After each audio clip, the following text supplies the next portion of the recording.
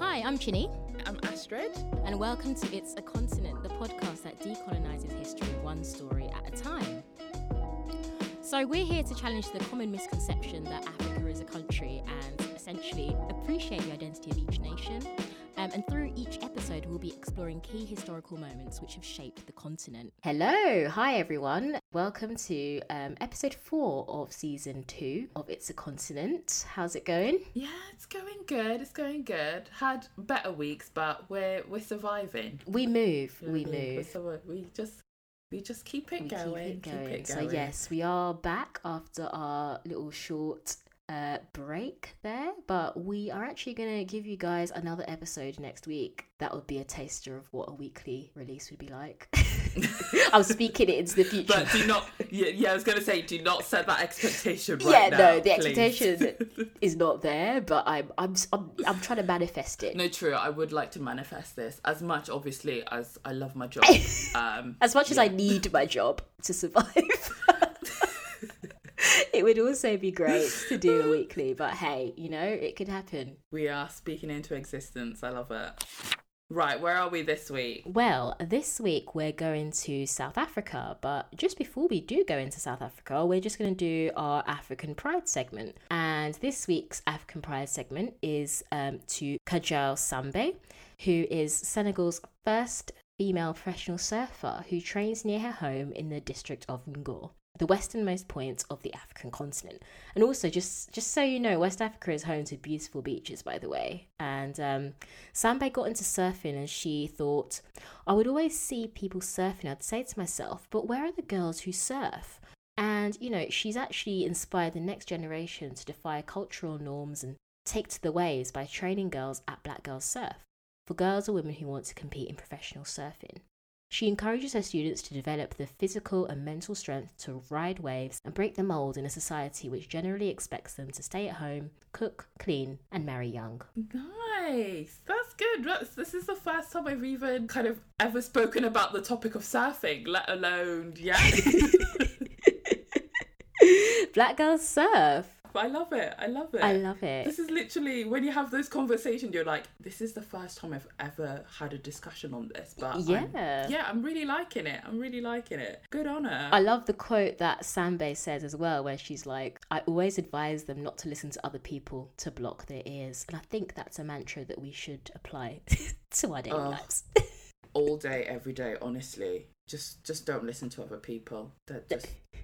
It's not necessary. Unless you're listening to this right now, obviously. Oh, yeah. Listen to us, please. Don't touch that dial. This is a good episode. No, this is juicy. Don't worry. We have lots of tea. So let's get started with Steve Biko, who was a South African anti-apartheid nationalist. And we're covering him in this episode because we thought long and hard about what we wanted to do when we got to South Africa. I mean, we know a lot about Nelson Mandela, but of course, there were many other people campaigning to bring apartheid to an end, many of whom paid with their lives. Biko was one of the most powerful figures in South Africa's struggle against apartheid, yet is often not given the recognition in Western education as he should. At a time when activists from the ANC, the African National Congress, Pan-African Congress, and South African Communist Party were in jail or in exile, Biko was an instrumental voice in reinvigorating opposition to South Africa's apartheid government. Steve Biko, born Bantu Stephen Biko, was born on December 18th in 1946. He was born to a poor family in the Ginsberg Township in the Eastern Cape. So just to let you know, that kind of places him at the age of some of our grandparents, so it's not an old thing. Now we'll go on to talk about what is a township and how they came about. After World War II, urbanisation around major cities in South Africa took place as the colour bar put in place was relaxed due to the war. However, the South African government didn't build new accommodation for this influx of new residents here for work. This led to overcrowding, poor living conditions, and the absence of sewerage, water, and electricity. High rents and overcrowding led to land invasions and the growth of shack settlements, which the government turned a blind eye to. By 1950, the majority of the urban black population lived in these townships with poor living conditions. During apartheid rule, black people were evicted from properties that were designated as white only and were forced to move into these segregated townships. There were separate townships established for each of the 3 designated non-white groups. So you had black people, coloured, which is a term used to refer to mixed race people, and Indians. And this is all according to the Population Registration Act of 1950. This worked in tandem with the Group Areas Act. The Group Areas Act was seen as the cornerstone of apartheid policy, with the aim of eliminating mixed neighbourhoods in favour of racially segregated ones. The apartheid system of racial segregation pervaded all areas of Biko's life. He was absolutely committed to its overthrow. I would be too, to be honest with you. Every time, just the whole concept of apartheid, it honestly I'm like, how would... I cannot believe that that's how that country was. Yeah, it's shocking every time I read it, to be honest. Yeah, every time. And the fact that it was just carried on until so recent, until 1994, it's just, mind-blowing. Biko was an intelligent pupil, skipping a year and transferring to the Forbes Grants Secondary School in his township. In 1964, he was offered a bursary to join his brother Kaya as a student in Lovedale, a prestigious boarding school in Alice, Eastern Cape. Within 3 months of arriving, Biko was accused of being connected with POGO, which was the armed wing of the Pan-Africanist Congress, an African nationalist group which the apartheid South African government had banned. Kaya and Steve were arrested and interrogated by the police, and whilst there was no clear evidence of Steve's connection to POGO, he was expelled from Lovedale. He stated, "I began to develop an attitude which was much more directed at authority than at everything else. I hated authority like hell." Between 1964 to 1965, Biko studied at St Francis College, a Catholic boarding school. This college had a liberal political culture, and it was here he developed his political consciousness. With apartheid as the backdrop to his schooling, Biko was interested in the replacement of South Africa's white minority colonial government with an administration that represented the country's black majority. Two anti-colonial leaders Biko was inspired by were Ahmed Ben Bella of Algeria and Jaramogi Odinga of Kenya. Biko later said that most of his politically aware family members were sympathetic to the PAC, which is now a party in South Africa. PAC stands for Pan-Africanist Congress. They object to the ideology of the ANC, made famous by Nelson Mandela being their leader. The PAC objects to the ANC sympathising with non-whites, so that's like the Indian and the Chinese in South Africa, as they advocate for a South Africa based on black nationalism, excluding other ethnicities or nationalities. So, I mean, it's one of those things you think about, really, like, is there a solidarity between non-black people of colour and black people? I mean, some people don't believe that they should be included with the narrative, or for me, I always think that, you know, the differences between the different groups is a bit like a Venn diagram, because you experience some things together, but most of the experience is completely different. Yeah, quite separate as well. Yeah, that's quite a nice analogy. It's like a Venn diagram. Yeah, I'm going to trademark that. In 1966, Biko received a scholarship to study medicine at the University of Natal under the non-European section. Can I just say non-European? Non-European. You could go to uni, but the freshers' fair is, sorry, the phone party is not available for black people. Yeah, do you know what I mean? You're looking for ACS, so you're definitely in the non-European section then. Wow. So it was here that Biko's political activism blossomed, as his fellow students were described as peculiar, sophisticated and cosmopolitan, with many of them coming to hold prominent positions in the post-apartheid era. In the late 1960s, radical student politics was happening across the world, and certainly in Africa. As, remember, this was when many African countries were becoming newly independent. It's weird how the backdrop is that many African countries were becoming newly independent, but South Africa is still trapped in this apartheid system that by this time was still, it wasn't looking close to finishing. Like, that white minority government was still going full steam ahead. Yeah, which is really, as you said, really surprising, because weren't they just looking around and being like, oh, they're free over there? Yeah. They're also becoming free. Well, free, can we just put... we say free, but there's a caveat. Yeah, you know what I mean? Free, there's an asterisk on there, and then you've got a load of terms and conditions do apply. Do apply, and will be reinforced, one of those.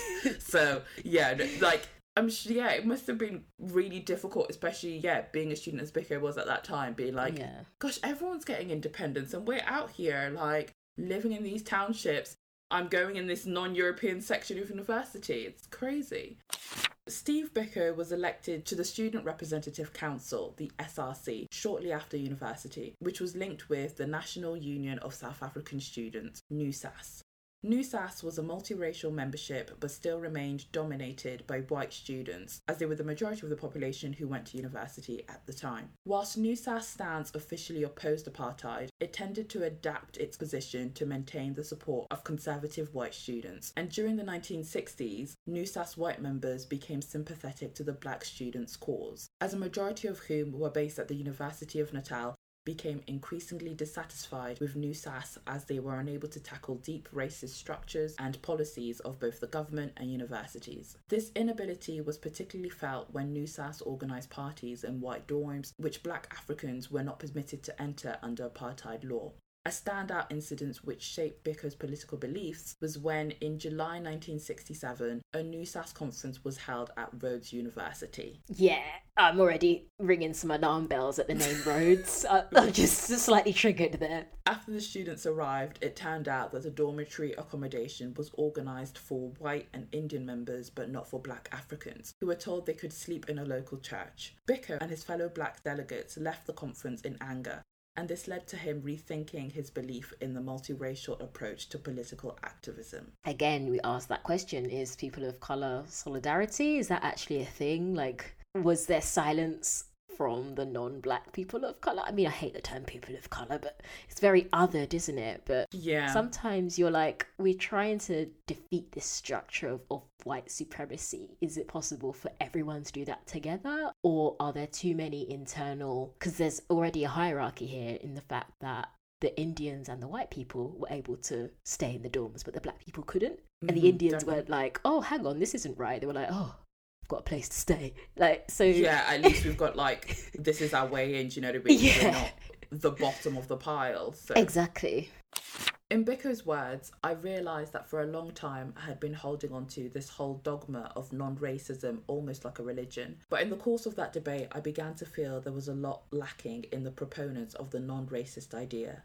They had this problem, you know, of superiority, and they tended to take us for granted and wanted us to accept things that were second class. They could not see why we could not consider staying in that church, and I began to feel that our understanding of our own situation in this country was not coincidental with that of these liberal whites. He was disillusioned by the second-class role of black students in NUSAS, which claimed to be progressive and liberal. This moment caused Biko to organise black students within this organisation to break off and form their own group, the South African Students' Organisation, SASO, which came about in 1968. I don't blame him, to be honest, because sometimes there's that type of people who claim that they're all for helping, but when it comes to it, don't actually do anything. You know, they just post a black square and get on with their day. Yeah. You know who I'm talking about. And then just think, yeah. And then you just think, oh, yeah, I've done my bit. So, yeah, but you're not going to do anything when actually, you know, it comes to it. It's the same with like organizations and stuff as well. You know, yeah. You'll have like the whole organizational structure is just like everyone is white. But then they will hire that one, you know, the one. There'll be a diversity and inclusion officer who is black. Yeah. And then when that person is brought out anytime they're about to talk about diversity. Wheeled out. Because they're dead inside. Like,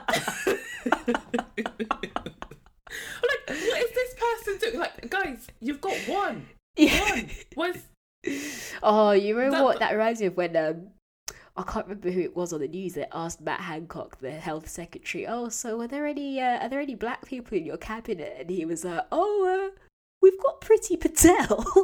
Just like, oh, don't think that counts, hun, but just wow. But yeah, I totally agree with him around this idea of just having to accept the crumbs that we get. Yeah. So please feel free to just accept, you know, that one person that we've got someone that looks like you and is thinking about you here. Not that it shows, but hey, we're thinking you're in our thoughts. We need them for the adverts. Yeah. They're out here being like thoughts and prayers. Thoughts and prayers. Love it. Such a Republican saying it. Thoughts and prayers. Thoughts and prayers. Gosh. And they have done neither. Yeah, there are no thoughts and there are no prayers. There are no prayers. I want a logbook of all your prayers. I want that. Yeah. Then I'll believe it.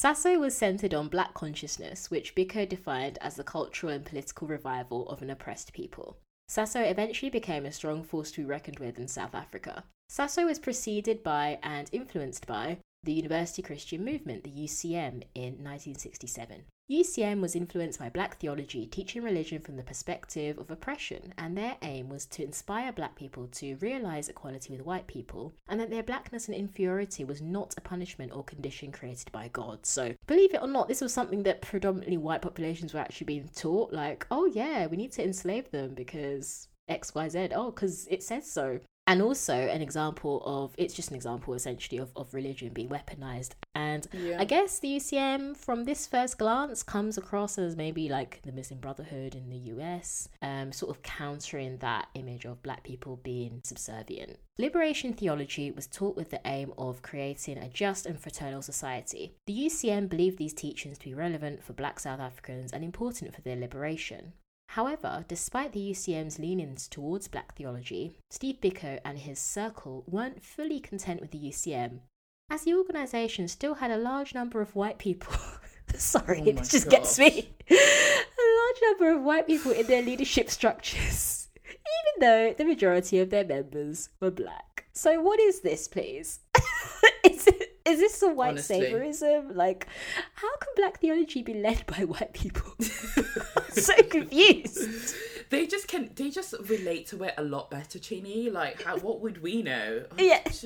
Shout out Gerald Butler for bringing back the white savior revival, I guess. Because you're like, oh, no one can travel right now. I'm sure there's none of that, but there he goes. Handing a girl food in a dog bowl. Look it up on the internet because that was... Oh my goodness. Yeah, I love that no white saviours posted it, and Gina Yashere spoke about it. Watch Gina Yashere's IGTV on it because, she just hits it. She gets it on the mark. Just absolutely nails. Yeah. Because I'm sorry, Gerald Butler was not eating in that dog bowl throughout his trip there. Oh, I guarantee. There's no way he's doing that. No way. And that's all they could find. They couldn't find another an actual plate. Couldn't even give her a knife and fork, for goodness sake. Do you know what I mean? He just wanted her to just go head first into the bloody dog bowl. It's so dehumanising. It's actually so disrespectful. Like, it's honestly... I can't believe that, like, in this age of no travel, he's continuing to, like... I don't think that was an essential activity, Gerald. I really don't, because we didn't need it. No, we really didn't need it. In July 1968, during a UCM conference, black students formed a black caucus, coming to the conclusion that they would form an organisation exclusively for them. The South African Students' Organisation, SASO, was officially launched in July 1969, where the constitution and policy platform was adopted. The focus of SASO was to create contacts between centres of black activity through sport, debating competitions and culture activities within a student setting. Initially, Biko was seeking a low public profile during the early days of SASO, but he was elected the first president of the organisation, with his fellow students from the University of Natal playing a key role in the formation of this organisation. SASO's headquarters were based in Durban. The decision to break away from New SAS was motivated by Steve Biko's black consciousness philosophy, which was in part influenced by black theology that we mentioned earlier with the UCM, even though it was a little bit ropey. This black consciousness movement rejected the idea that white people could play a role in the liberation of black people from apartheid. A quote from Biko's friend Barney Pityana said, "The main thing was to get black people to articulate their own struggle and reject the white liberal establishment from prescribing to people." Which is fair enough. Straight to the point. Like it. SASO committed itself to the black consciousness philosophy and had a set of rules defining black consciousness. We'll upload this to our Instagram at It's a Continent Pod and Twitter at It's a Continent pages as well, so you can kind of see for yourself the black consciousness philosophy. Yeah, and also, our Twitter, we're starting to tweet a bit more. We're going to start putting threads on our episodes and talk about the sources that we use. So it's a short plug for you to check us out. Definitely. One of the kind of looking at the black consciousness kind of that they defined, one of the ones that I really wanted to pick out was around point 3, where they basically says, the black man must build up his own value systems, see himself as self-defined and not defined by others. So I thought that was quite nice in terms of just really understanding what our worth is, and when we're saying about us not just being grateful for the crumbs that someone chucks at us, but actually just being like, you know what, I know what my worth is and I will fight. And it is a lot harder for us to be able to do that, but I think it really helps to reinforce our self-worth as people. So completely agree. Definitely check it out once the episode is released. So the Black consciousness movement involved understanding that Black liberation wouldn't arrive from imagining and fighting for structural political changes as older movements such as the African National Congress, the ANC, did, but also from psychological transformation in the minds of Black people themselves. The movement believed that in order to take power, Black people had to believe in the power of their Blackness. AKA believe in your source. This was started back then. And essentially, if Black people believed in democracy but did not believe in their own value, they wouldn't truly be committed to gaining power. So again, just reinforces that we really do need to just have that self-belief and just keep pushing, because change does happen, just slowly. Very slowly. Just gets there, one black square at a time. Yeah, if only it was that simple. Biko had an interesting view when it came to liberalism in apartheid South Africa. The early focus of the BCM was on criticising anti-racist white liberals and liberalism itself. In one of his early published articles, Biko said he was not sneering at the white liberals and their involvement in the apartheid movement, and that he came to the painful conclusion that the white liberal is in fact appeasing his own conscience, or at best is eager to demonstrate his identification with the Black people, only insofar as it does not sever all ties with his relatives on his side of the colour line. Biko and Sasso were also vocal critics of NUSAS protests against the South African government's policies. He argued that NUSAS only sought to influence the white electorate, and protests targeting a particular policy would be ineffective for the ultimate aim of dismantling the apartheid state. Sasso's focus was on establishing community projects and spreading Black consciousness ideas among other Black organisations and the wider Black community. Sasso deliberately avoided confronting the government head-on until the organisation had grown into a reasonably large institution. This meant that Sasso avoided picketing, student marches and strikes. However, in May 1972, Sasso issued the Alice Declaration, where the organisation called for students to boycott lectures in response to the expulsion of a Sasso member, Onhoposte Tiro, from the University of the North after he made a speech criticising the Bantu Education Act of 1953. This act governed education of Black South African children, requiring them to attend government schools, with the syllabus including classes in English and Afrikaans. Instruction was compulsory in needlework for girls, handcraft, planting and soil conservation, as well as arithmetic, social studies and Christian religion. This was aimed to train Black South African children for manual labour and menial jobs that the government decided was suitable for each race. It's very clear here that Black people were to accept being beneath white South Africans. Activists did attempt to establish alternative schools known as cultural clubs, as these schools were illegal under this act. These alternative schools, which would have given Black South African children a better start, had collapsed by the end of the 1950s. Onhoposte Tiro was later murdered by the apartheid state by a parcel bomb in 1974. It's crazy because these schools, it literally just carries on the cycle, doesn't it? It just makes the prospects for Black South African children worse deliberately, so that they're just stuck at the bottom of the pile indefinitely, essentially. It's incredibly cruel. Yeah, there's no way to progress because you've already, All I can do is needlework and soil. I can't do anything else. What am I supposed to do?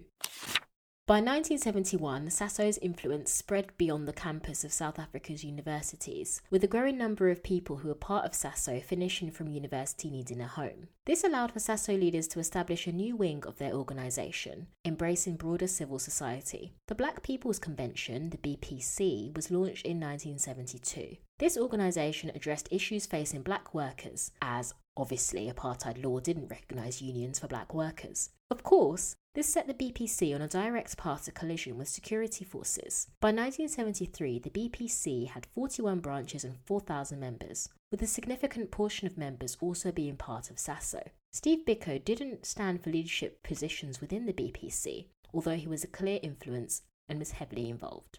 BPC activists also established Black community programs, BCPs, focusing on improving healthcare, education, and promoting Blacks' economic self-reliance. BCPs were linked to and funded by several churches in South Africa, including the Christian Institute of South Africa, a progressive organisation founded by English and Afrikaans clergy to unite South African Christians against apartheid. And it should occur to you as no surprise that as soon as the Christian Institute of South Africa became deeply involved with Black activists such as Steve Biko, they appeared on the government's watch list. They were then banned by the apartheid state in 1977. So these guys are now banning things that have been set up by white, Africa. It's like they hate this idea of Black people gaining their own self-sufficiency so much that they are now banning white organisations. That's when you know the hate is real and strong. Do you know what I mean? Meanwhile, in the UK, anyway, I can't even get to that story because it just... During this time, Black church leaders such as Desmond Tutu, Black artists, organised labour and others were increasingly politicised, and despite the banning in 1973 of many leading figures in the fight against apartheid, those associated with Black consciousness were the most outspoken, courageous and proactive in the fight against white supremacy. By 1973, the South African government saw the Black consciousness movement as a threat and actively sought to disrupt Biko's activities. In March 1973, Biko had a banning order placed on him. A banning order was a repressive and extrajudicial measure used by the apartheid regime against political opponents. We've included a list of all individuals that were banned by the regime in our episode show notes. Banning orders meant that the banned person has restrictions on where they could live and who they were in contact with. They were not permitted to attend any type of meeting or speak in public, nor could they publish or distribute any written material. The press was also not able to broadcast, publish, or report the banned person's words. Also, the banned person wasn't allowed to meet with more than one person at a time, and they were forbidden from engaging in political activity. The banned person could face up to 5 years in prison if they were found to be in breach.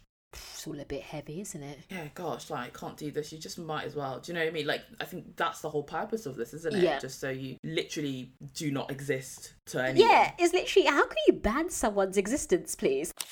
This meant that Steve Biko was essentially housebound. Due to Biko and other BCM leaders being banned, new leadership arose and a BCM demonstration to mark Mozambique's independence from Portuguese colonial rule took place in 1975. Hang on, because 1975, that's semi-recent, I would say, in terms of modern history, but you can now see that South Africa is still in this state in 1975. Imagine. A lot of the countries that we've covered to date have been, by this point, independent. Yeah. And it's still... And I think also, to a certain degree, explains some of the struggles that kind of both sides kind of still have today as well. Yeah, definitely. Because it's still so kind of fresh as well in people's minds, and generations are still around to still remember this. Mm-hmm.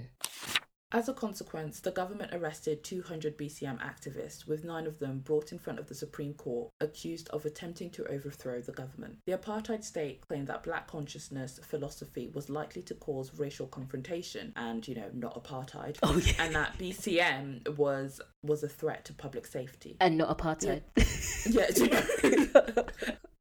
The accused were convicted and imprisoned on Robben Island, and this is the same place where Nelson Mandela spent 18 out of 27 years in prison. Biko would often get state security services intimidating him by means including anonymous threatening phone calls and gunshots fired at his house. As a result, a group of men called the Cubans would guard Biko from such attacks. The government still tried it though, with security services detaining him 4 times, and on one occasion he was detained for 101 days. Boy. Honestly, the strength and perseverance and just the belief that people like Biko had amazes me, because as much as I'd like to think that I have some level of strength, if I'm hearing gunshots being fired and I know it's by the government, that would, please just shove a banning order on me and I literally just become invisible and never, do you know what I mean? Literally. It's incredible that he just still kept going. Oh, yeah. And people believed in him so much that, you know, they were willing to protect and guard him as well. Definitely. And that's another thing you can tell when a government is so corrupt, that the dissidents or dissenting voices, they just carry on like doing what they're doing, because it just goes to show that even despite the threats, that they still believe in speaking up against the atrocities of the government that they live in. Yeah. In 1977, Biko broke his banning order and travelled to Cape Town with the aim of meeting Neville Alexander, who was associated with the Unity movement, and to deal with the growing dissent in a branch of the BCM. On the 17th of August 1977, Biko drove to Cape Town with his friend Peter Jones, but Alexander didn't meet with Biko as he was fearful that the police were watching him, and they probably would have been because at this point Biko was a banned person. As Biko and Jones made their way back, they were stopped on the 18th of August at a police roadblock, which some have claimed was set up to catch him. Biko's friend was also arrested at this roadblock and was held without trial for 533 days. Without trial for that long? The human rights abuses are just... And this next section, we're going to just put a trigger warning for police brutality because it's quite graphic and detailed. Security took Biko to Walmer police station in Port Elizabeth, and he was naked in a cell, his legs bound by shackles. On the 6th of September 1977, Biko was transferred to the Security Police headquarters and was interrogated for 22 hours, handcuffed and in shackles whilst chained. It was during this interrogation that he was beaten to the point where he suffered 3 brain lesions, resulting in a hemorrhage that day. After this, unbelievably, the security police forced Biko to remain standing and shackled. Biko was examined by a doctor who stated that there was no evidence of serious injury, but we know that's not the case. 2 other doctors saw that the blood cells had entered Biko's spinal fluid, indicating inflammation and bleeding. Clearly at this point, Biko was gravely injured.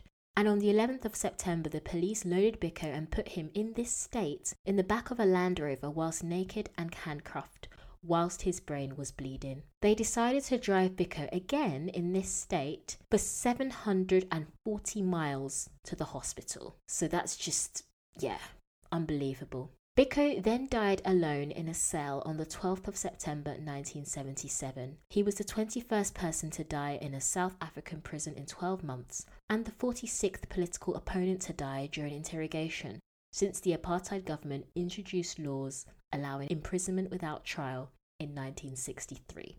There are honestly no words Yeah. to just... You said like from the 6th to the 11th, this guy was going through 5 days, and not anyone who saw him had any sense of like, not let's ignore black and white, but just this person is a human. He needs medical attention. They did not see that. Yeah, they did not even see him as a human being, to allow him to suffer from a hemorrhage, lesions on the brain, and they're driving for 740 miles, knowing full well that they would kill him in the process. Oh yeah, I'm sorry, 740 miles to find a hospital. I'm sorry, you're telling me that was the nearest one? Yeah, deliberately. The news about Biko's death spread throughout all the capitals of the world. They have killed Biko. His death got more global attention than he'd ever gotten during his lifetime, with protests held in different cities. Many people were shocked that the security police would dare to kill such a prominent dissenting voice. Biko's funeral was attended by around 20,000 people and was described in the book Biko, A Life as the first mass political funeral in the country. Biko's coffin was decorated with a clenched black fist, the African continent, and the words, "One Tanzania, One Nation." Tanzania was the name many activists wanted South Africa to adopt post-apartheid. Nelson Mandela said the apartheid government killed him to prolong the life of apartheid. And a blog post, which we've put in the episode show notes, paying tribute to Steve Biko on the 25th anniversary of his death, said, "Great ideas, people's ideas and ideals cannot be snuffed out by the killing of individuals." Steve Biko is revered as the father of the Black consciousness movement, with Nelson Mandela calling him the spark that lit a wildfire across South Africa. Biko has been described as a vivid symbol of Black resistance, who continues to inspire new Black activists. After apartheid was abolished in 1994 and a Black majority government came into power, a Truth and Reconciliation Mission was set up to look into past human rights abuses. Biko's family didn't want the commission to look into Biko's death because the commission could grant amnesty to those responsible, which isn't really justice. However, the Constitutional Court ruled against Biko's family and the investigation took place. 5 police officers, who I'm not going to put their names in my mouth, requested amnesty, but this wasn't given as their accounts conflicted and there was no clear political motive behind Biko's killing, which seemed to have been motivated by spite and hatred, and racism, to be honest. In October 2003, South Africa's Justice Ministry announced that the 5 policemen wouldn't be prosecuted because the statute of limitation had passed and there wasn't enough evidence to convict. A sad story in the sense that there was never any justice for Biko's killers. And I guess the only, as the blog post does say, great ideas, people's ideals and ideals cannot be snuffed out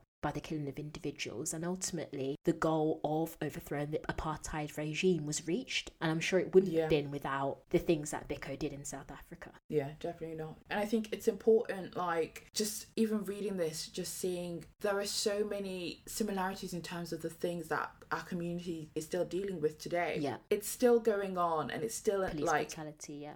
Yeah, it might not be at the point where, it's apartheid and it's very much in your face, but guys, it is still right in front of us. It is. And especially kind of being in the UK, it is done in such a way which is hidden and is not always so... The media don't talk about it, of course. They don't talk about it. But it does definitely happen in the UK as well. But it definitely happens here. So I think it's just important to remember that the work that Biko did was amazing in the sense that, South Africa was able to come out of apartheid. But in the grand scheme of things, we've got so much carry on fighting that, this is very much not the end. But just what an amazing guy, and right through to the end, was able to just keep going and keep fighting. Absolutely. Definitely a different insight into South Africa's apartheid story. So that's the end of episode 4 of season 2. Give us a review if you can on your podcast platform. Every little helps. Shout out Tesco. Also check out our Instagram at It's a Continent Pod, and also our Twitter page, which we've now started to tweet a bit more regularly on at It's a Continent. Thank you for listening, guys, and we will see you in a week's time. We'll actually see you in a week's time. There's a little taster, eh? This is the first time. Literally, we're keeping you on your toes. It's in a week's time. It's the one time that it will be a week. But not setting that expectation. The one time, yeah, it's the one time. But see you guys. Bye. Bye.